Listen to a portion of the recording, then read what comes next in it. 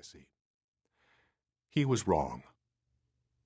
What followed over the next several years was an amazing series of circumstances that changed my life and cemented my father's reputation and legacy for all time. It began with Ken Burns' PBS series, The Civil War, which seemed to wake the American people to renewed interest in that era of our history. 2 years later, Ted Turner took an enormous chance and in 1992 financed the production of a major motion picture that was based on my father's book. It was called Gettysburg. In October 1993, the release of the film helped propel The Killer Angels to #1 on the New York Times bestseller list, the first time any of my father's books had received such significant recognition. 5 years after his death, his legacy was alive and well. My father had proven that an audience for this kind of story did in fact exist, and so the son has followed the father. As a result, The Killer Angels is now the centerpiece of a trilogy of novels, something that still amazes me and would have absolutely floored my father. With every book I've done, the research is the energy behind the story, and the energy behind the research has come from walking in the footsteps of the characters. Often, those footsteps are difficult to find. A great many sites from the American Revolution and the Civil War have simply disappeared, swallowed up by time, and by the need for Americans to expand and modernize their world. But special places remain, and over the past century, movements have begun to protect that ground from obliteration, to preserve at least some tangible part of our past.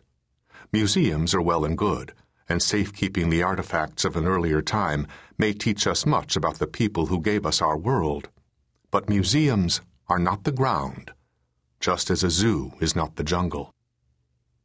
Hallowed ground is a phrase that is often tossed off as something of a cliché, but those who would lightly regard Abraham Lincoln's description of Gettysburg are missing the point.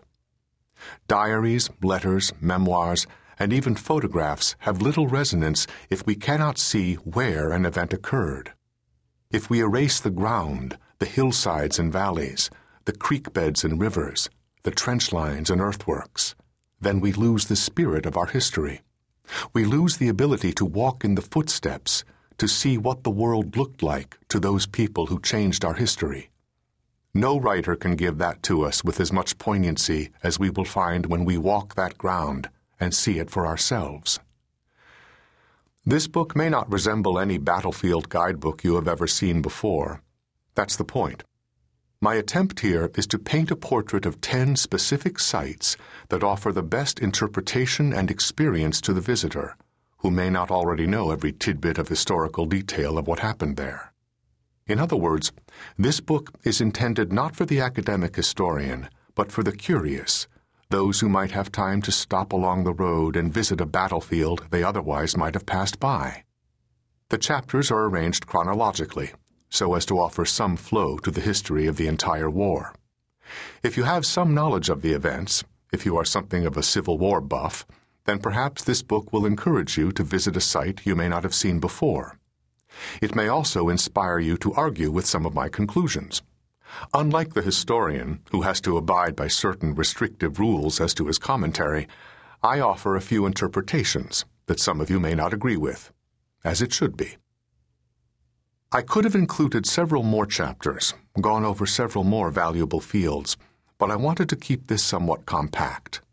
If you wonder why certain battlefields were left out, and some of you will most certainly wonder, it is not my intention to dismiss or ignore any park where history is well preserved. Examples not included in this book will surprise and annoy some: Manassas, Stones River, Pea Ridge, Fort Donelson, Andersonville, Fort Sumter, among many others. My choices are meant to carry you through some of the most poignant events of our history by taking you to magnificent places where, if you visit, you will take away something enormously valuable from the experience. When this book is published, I am making a significant financial contribution to a good many of the battlefield preservation groups whose responsibility it is to preserve and protect these invaluable sites. Those contributions will continue to be made from a percentage of the sales of this book for as long as anyone buys it.